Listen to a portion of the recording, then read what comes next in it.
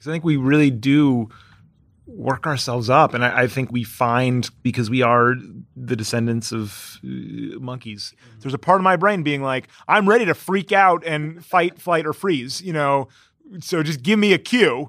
And then when I go, oh no, I didn't finish the script I was supposed to finish in time for the record for the actor who's coming in tomorrow. Yes. My brain goes, oh, is that the cue? We're going to die! And starts waving its arms around like Kermit the Frog.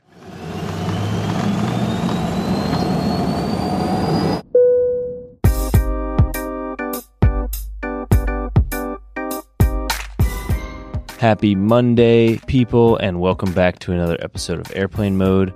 I'm your host, Clay Skipper. This week, I talked to Raphael Bob Waksberg. He is best known as the creator of BoJack Horseman, but he has also just recently released a collection of short stories titled Someone Who Will Love You in All Your Damaged Glory. What he's doing in those stories is similar to what he does on BoJack, which is he takes complicated, thorny, sometimes dark topics and makes them funny and accessible and relatable. So the book deals mostly with dating and relationships and love, and it also deals with some of the topics that are dealt with on BoJack, things like loneliness and anxiety and existential despair and all these happy things. But I have found that engaging with Raphael's work, and I certainly felt this way reading the book, can often make you feel less alone and a little bit more optimistic in dealing with these sort of huge existential human problems. So I hoped a conversation with him might do a similar thing or provide a similar feeling and give some insights into how he actually deals in his own life with these complications that he's addressing in this book and on the show, things like confidence and anxiety and whatnot. And so he didn't disappoint. He talked a little bit about how his self-confidence has evolved and how he felt he found it more in his early 30s. He talks about, he's someone who obviously is involved in a lot of creative projects. So he talks about how he deals with this sort of anxiety when he's stretched too thin. And then he goes on a long but interesting tangent on sort of the beauty and power of psychedelic mushrooms. And to finish, he offers one of my favorite fuck-ups that we've had on the show thus far. So all in all, I really enjoyed sitting across from him and having this conversation, and I hope you guys enjoy it as well.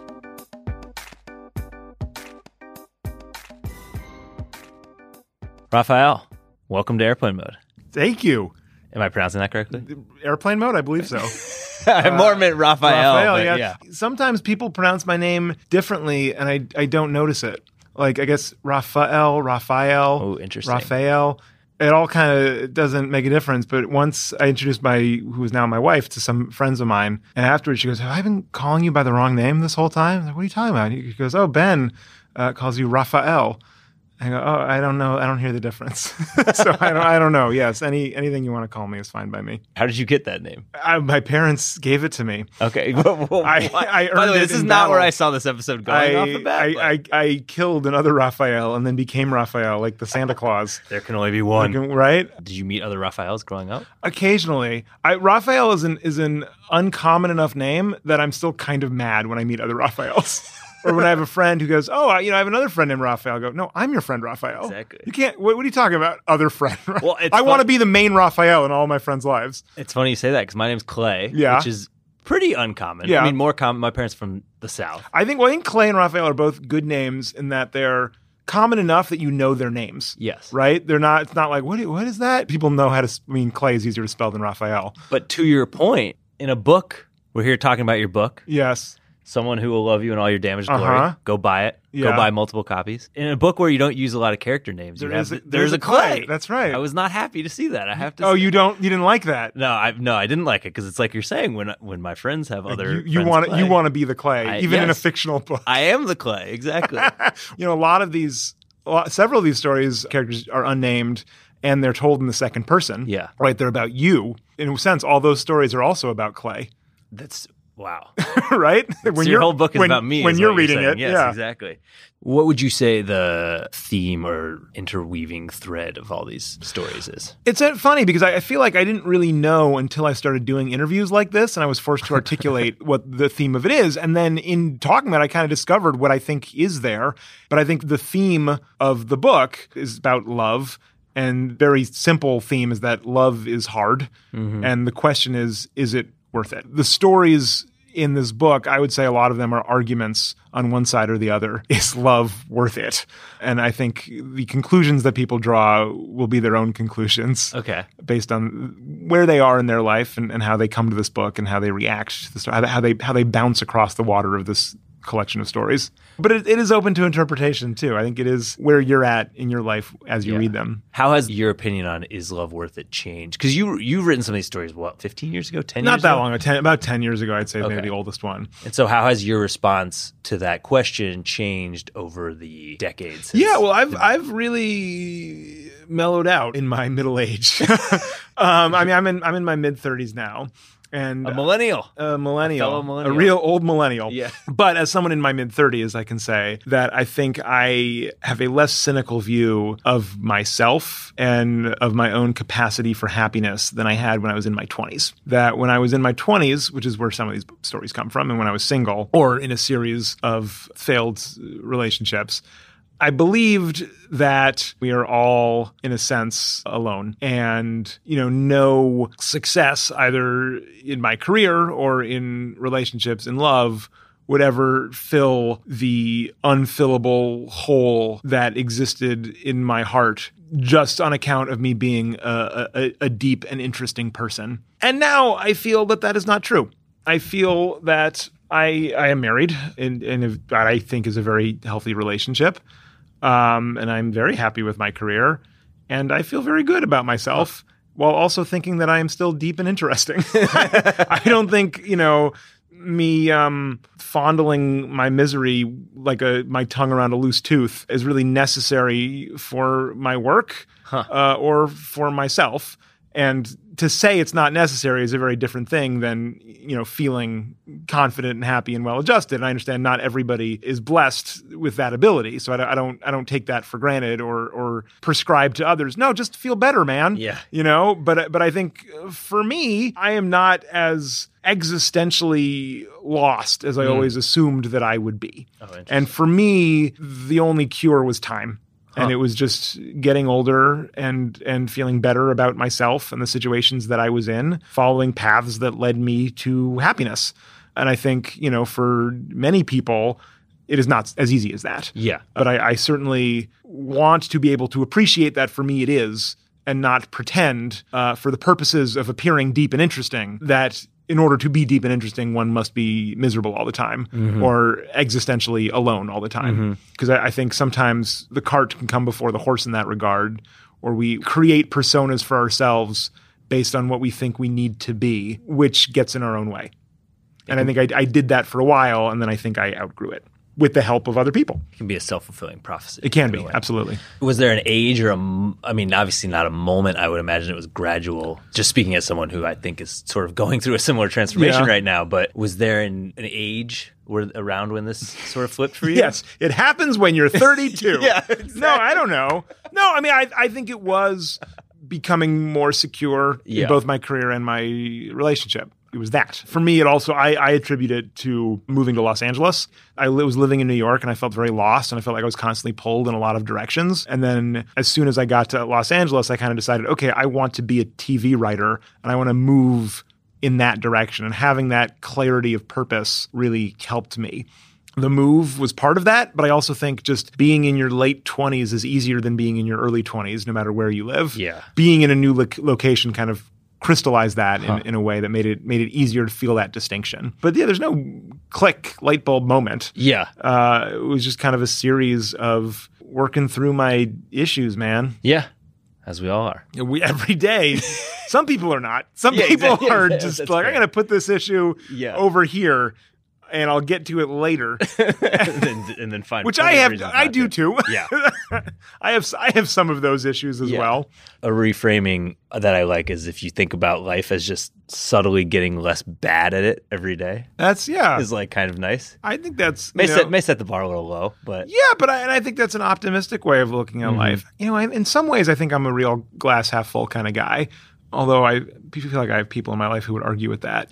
I think I am superficially pessimistic, but I feel like the people who really know me would see me as a hopeful and optimistic. I don't think of myself as a cynical, pessimistic person, even though a lot of my work maybe has those attributes. There's a quote which I think is from the Times story that just came out. Okay. But I think it gets at a lot of this, which is interesting. You say, it's a quote from you. It says, "When I say BoJack is optimistic, I think it's optimistic in the way that the story is optimistic. That is, it is about overcoming the relentless sadness of life, and it's about finding ways to get through it, which I think is hopeful. The hopeless opposite would be to suggest that we're incapable of trudging through the muck, or even more cynically, to pretend there is no muck."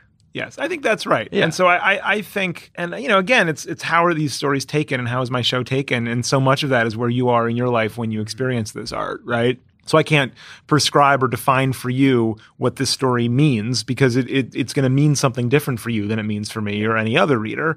Yes, for me, I think this collection as a whole does have hope. But again, it is about this question. And you could read the arguments in this book and come to a different conclusion based on where you're at. Yeah, man. yeah. Some of the ideas and themes in here, the things like nothing lasts, you can only ever sort of be who you are. The things that are super important to us are really only super important to us. Yeah, that's from a story called These Are Facts. Yeah. And it's this realization that this 18-year-old woman has, and she's kind of thinking about the people in her life. And that kind of, really speaks to that idea, which I quote often. It's a Brian Doyle quote that we live alone in the house of the heart, which I don't know if I believe 100%. Okay. But I think that character certainly believes it at that moment in the story. Yeah. And I think there is some truth to that we alone are the audience of the movie that is our life. And we understand all the references and callbacks and connections that nobody else truly can. And the significance of certain things cannot ever truly be expressed as articulate as you are. Those things that are the most important, only you know what they mean and how they're important. So I go back and forth on and now I'm convincing myself as I'm saying it. I think there is some truth to that. Yeah. To me, one of the reasons that I want to be a writer and that I enjoy writing and I strive to be better at writing is my desire to articulate those things. Because there are things that I feel and I'm frustrated when I do not know how to express those things. And so my mission and my job when I'm writing is, okay, how do I describe this feeling in a way that can express it? And one of my great joys and sources of pride is when people tell me watching your show or reading this story has helped me express a feeling that I have felt. It crystallized. That I didn't understand how to recognize. And that is something that I'm very proud of and something that means a lot to me. And then have you found an effective way to do the reverse of that, right? Which is once you have crystallized this thing and written it down and made it explicit, do you ever revisit those ideas as sort of mantras? Like I'm thinking about, if you were having like a bad moment in your life, you might be like, nothing lasts. Does it work in reverse where you sort of get these things out on paper? I actually feel the opposite. I feel like when I use something in my work, I excise it almost. Like it, and a lot of times that is good for me because especially on BoJack, there's a lot of just gross stuff.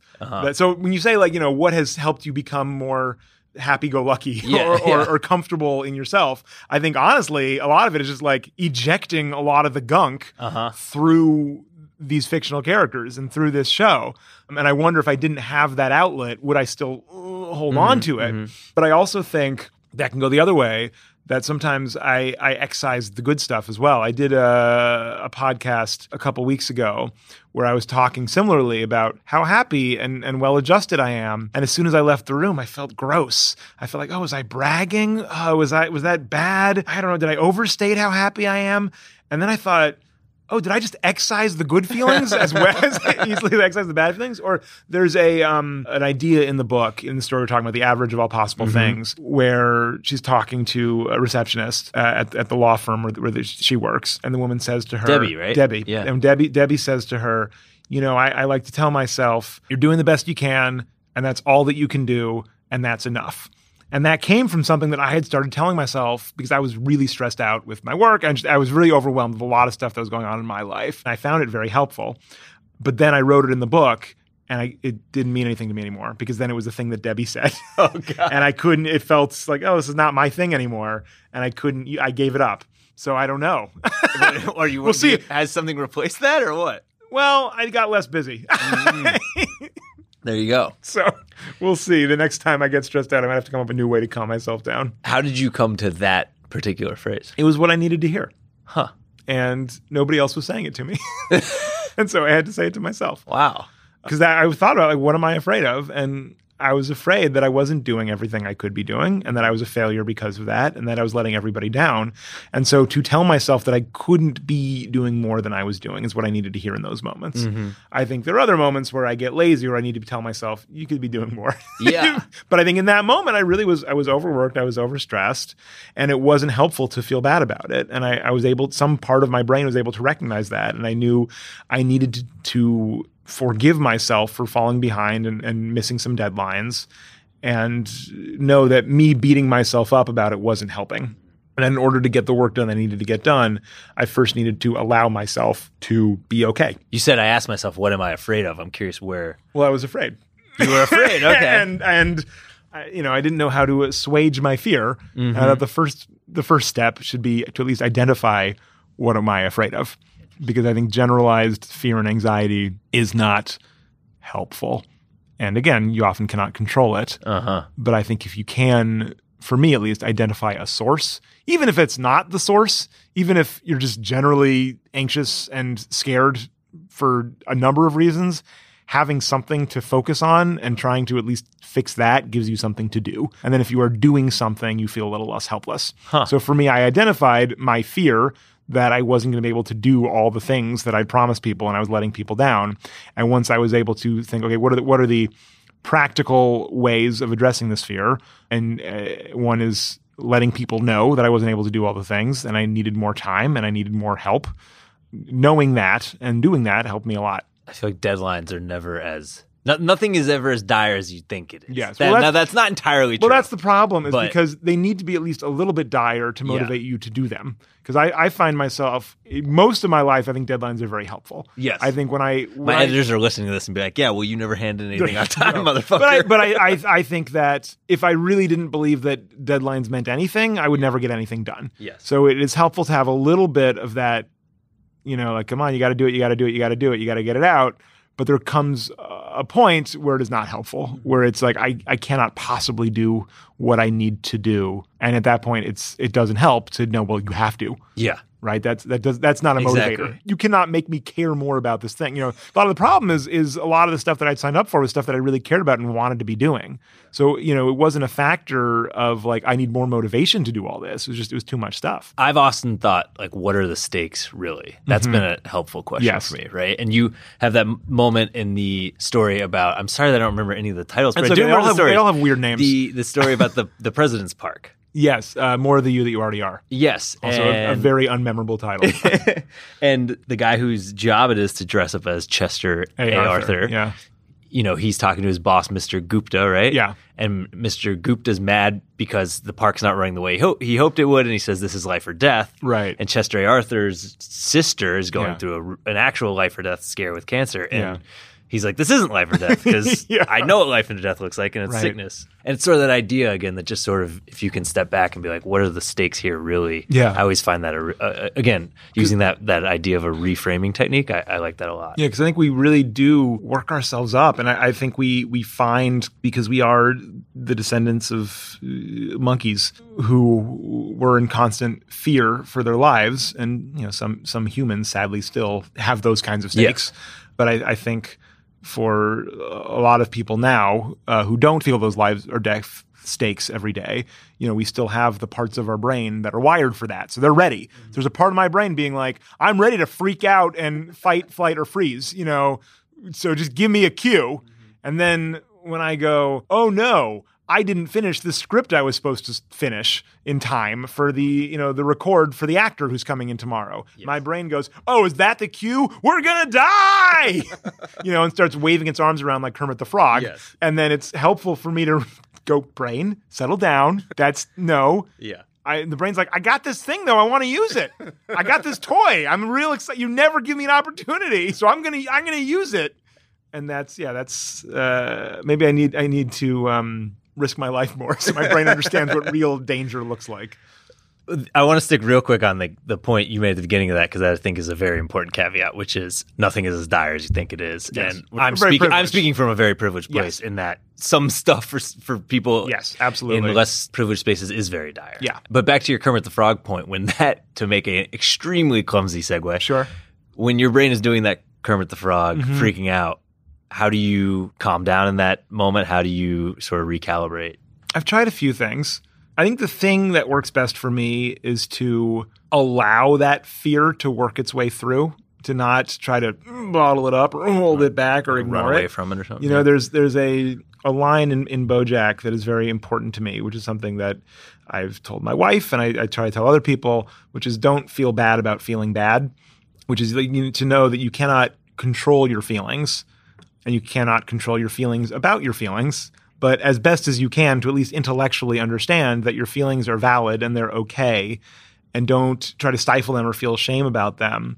You know, one thing I've heard recently, which I feel so stupid that this did not occur to me for the first 30 some odd years of my life, that I have, but it makes total sense. And I think a lot of people know it inherently, is that sometimes you need to physically get that stress or anxiety out. Again, because your brain is like, I want to do something. And so that's why people punch pillows or just sometimes scream.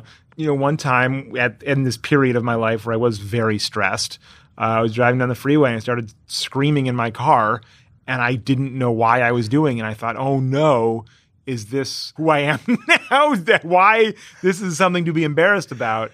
And then I told someone about it and she said, no, that's great. You're getting it out and you're expressing it because you were feeling it. And when you were feeling it, it was inside you. Yeah. And by letting it get out, you let it free in a way. You excise it in the same way that I excise it by writing about it. And then I think, so I think one is physically doing something to get it out. And then for me, writing and articulating it is very helpful. And if you can identify it, it's less scary. See it for what it actually is. Right. Which again kind of ties back to like why one of the things I really want to do is be good at articulating the way I feel. I remember the first time I tried mushrooms on a pizza. No, the first time I did mushrooms with a friend of mine who was like all about it. Like, you're going to go on a quest. You're going to have a vision. You're going to learn things about yourself. You're going to understand new things. And look, man, it's a lot of fun. But it was also frustrating for me because I felt like I couldn't articulate what I was feeling. And I think there's something very valid about having feelings that you cannot articulate. I don't think you should shut those feelings out, but I also want to be able to communicate them. I do not want to have feelings that are just for me, that I cannot express to other people. That frustrates me. I like to know that I can tell someone how I am feeling and that yes, that I'm not the sole audience of the movie that is my life, that I'm sharing it with people and that my life is a conversation with other people. The mushrooms didn't help that. Really? Yes, it made me very internal. I was oh, this is just for me. No one can possibly understand what I am going through right now, and I am the supreme understander of the universe, and I couldn't possibly communicate it with anyone because the universe is only as I experience it. Yeah. And that is so beautiful and true and magical, but also terrifying. Yeah. Trapped in the house of the heart. Yeah, exactly. Did I nail it or did I butcher it? It's more or less it. Alone in the house of the heart, I think. There's something ineffable about I hear all the time from people who take psychedelics that I've never taken them. Increasingly, the more I talk to people, the more I think I should take them. I'd encourage it. I mean, there's a lot about the experience that I would recommend, but that part of it, I mean, the ineffable, like I don't want things to be ineffable. I want to F things, you know? Yeah. I want everything to be utterly effable. There you go.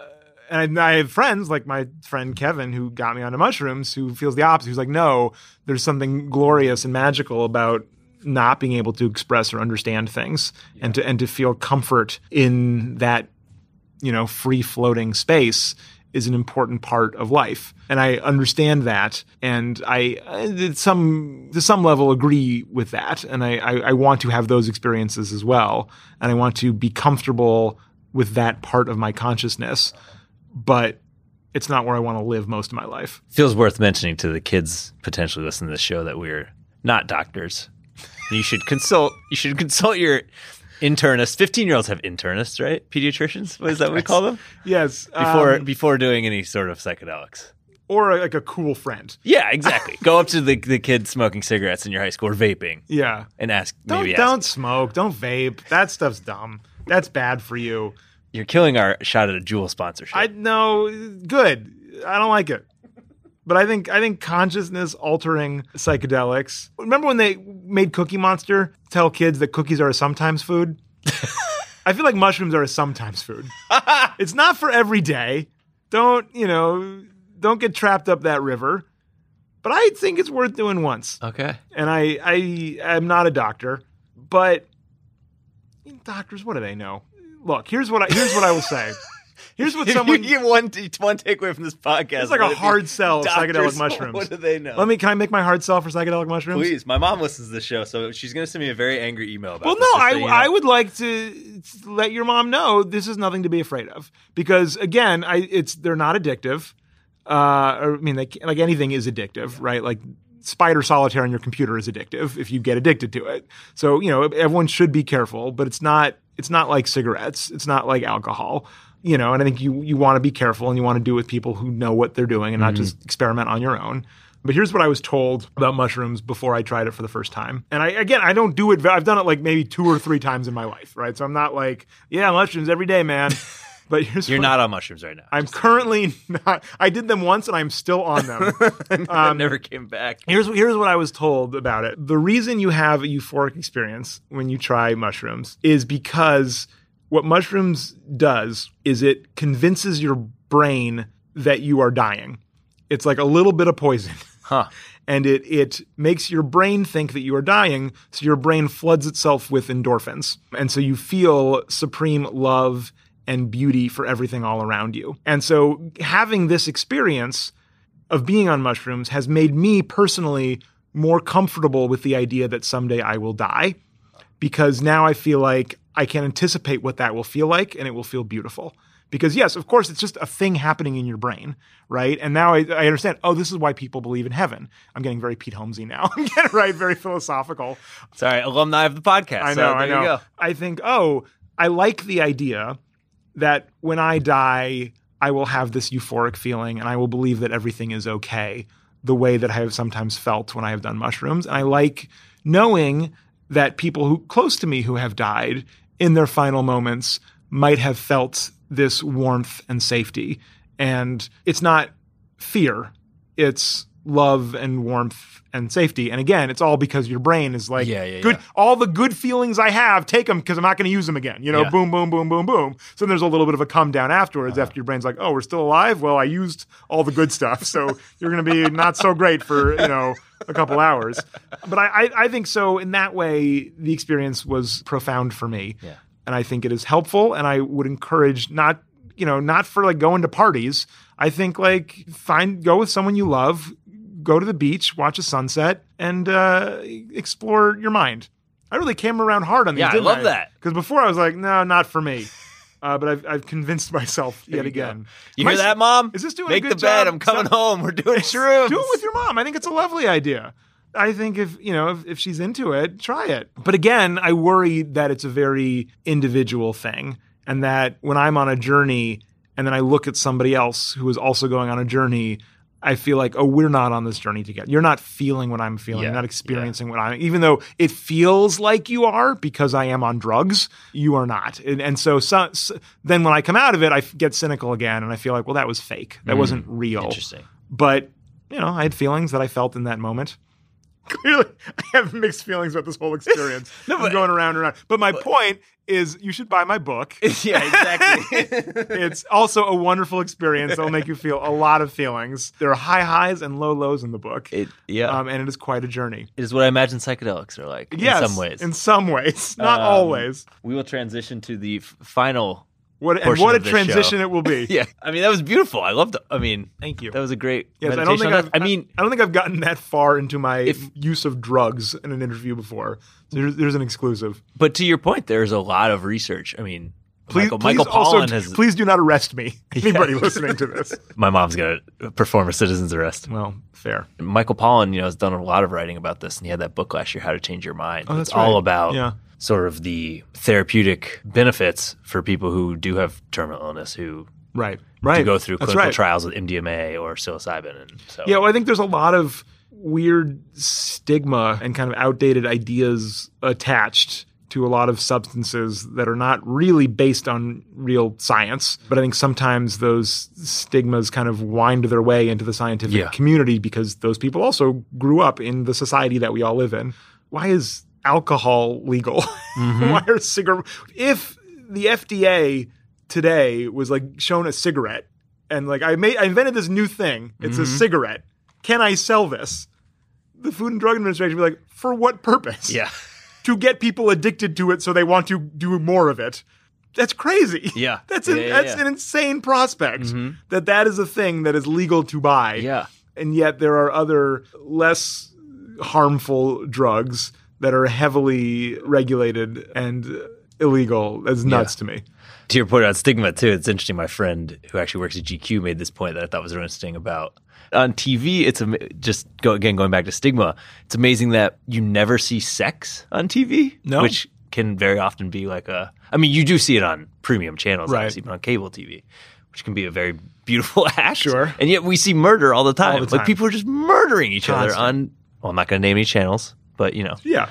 And it's again, to go back to how things get labeled or stigmatized. I thought was eye-opening to me. Just like, oh yeah, that's interesting. We never show sex, but we always show murder. I'm sometimes embarrassed to say this because I'm not always a fan of the company it puts me in. But I am very worried about the messages that we send through art to the children of America or to people in general. And I say as someone who creates art and tries to be somewhat thoughtful about it, I'm very aware of how much art, by which I mean popular art, but also, I guess, unpopular art, but I mean like TV shows and books and things like that, how much it affects the way we feel about the world. Again, the reason I write or want to write is because I think that has power and that words have power and they mean something. And so I'm very dubious when I hear writers or producers or network executives wash their hands of that responsibility and say, yes, the violence that exists in this country is completely unrelated to the violence that exists in our popular narratives. That to me feels very disingenuous or just incorrect. I don't know if they're lying or if they just don't see it the way I see it. But I also think emotionally what we do has power. And I worry sometimes about, all this stuff that I am excising in my work. Is it then given to somebody else to collect? Am I making the world more of a bummer by ejecting the bummer for me and passing it off to the reader or viewer? Huh. But I don't know. Well, if it makes you feel better, I read your book and I was like, it was one of those sort of really beautiful things where I was like, oh, I feel seen. Seriously. Oh, good. I mean, it's just like, well, good. That's how did this person so deeply and fundamentally understand my experience? Well, thank you. So that is the goal. And like I said, I'm hoping that I'm giving the reader thoughtful ways to express themselves or things that remind them of things in their lives or things they can reflect off of and not just making them feel bad. But I'm aware that sometimes my work does that. And I don't want to just shrug that off as like, well, I don't know, man. I think you're doing it very thoughtfully, though. Oh, thank you. So the last question on the show, we ask every guest for a favorite fuck-up. Okay. That I've done or that I've seen in – what does that mean? Oh, that's interesting. I need more information. Well, so here's – I always give too much information, so I sort of gave you the abridged version there. But I usually characterize it as a failure of some sort that at the time felt sort of catastrophic. And maybe looking back on now with some perspective, you're like, oh, that actually is one that I'm like, thank God it happened because it got me to – the next thing or the next project or for myself. Yeah, for yourself. Okay, exactly. I was going to say New Coke, but that has nothing to do with Coke. Me. My own favorite fuck up. They recovered well from New Coke. They're doing fine. I'm not shedding any tears for the Coca-Cola Corporation. Okay, I got one. This is very personal. I'm trying to think like how can I share this story in a way that doesn't completely expose me? When I was younger, I had I carried on a brief affair with a woman who had a very serious boyfriend.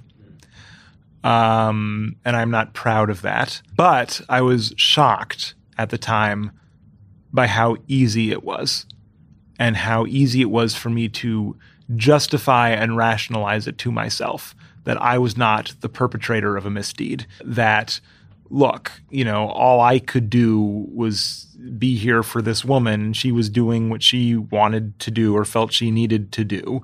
And plus, this was a very productive, exciting thing for me. And it was a thing that I needed in my life because I was coming off of a period where I felt very unsexy and unlovable. And here was this woman who was really deeply fascinated by me and, thought I was an exciting prospect worth cheating on her boyfriend with.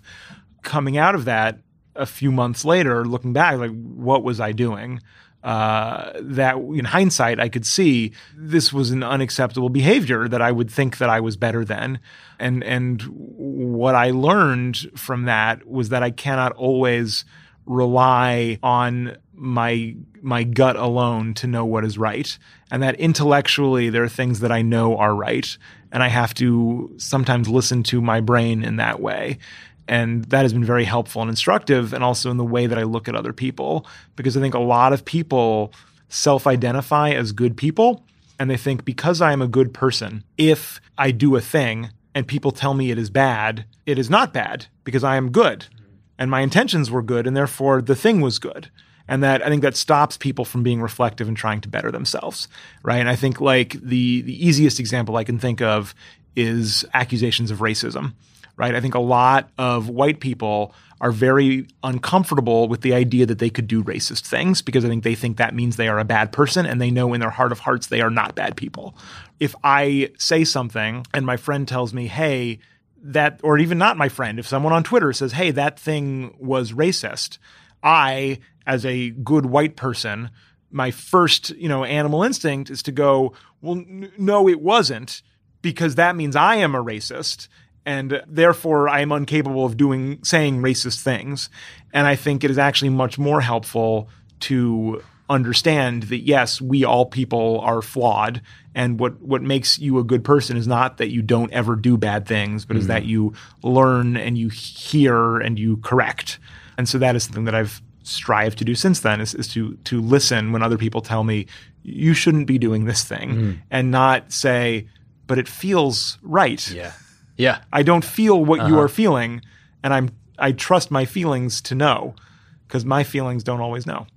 That's great. I mean, yeah, then that idea of impact over intention is a phrase that I like. How it impacts that person matters far more than what how you intended it to impact them. And I think if you can hear criticisms not as criticisms on your character, even if those criticisms are intended as criticisms on your character, but if you can hear them as criticisms of your actions, it is much easier to hear them and correct yourself, I found. It's a great place to end. Well, great. Thank you so much. It's been very insightful, and I appreciate you sharing. Yeah, we went to some real places. Knowledge. I know. I didn't expect to ask you about most of that, but, here we are. And if you would like more of that, and you do want more, Someone Who Will Love You in All Your Damaged Glory can be found wherever books are sold.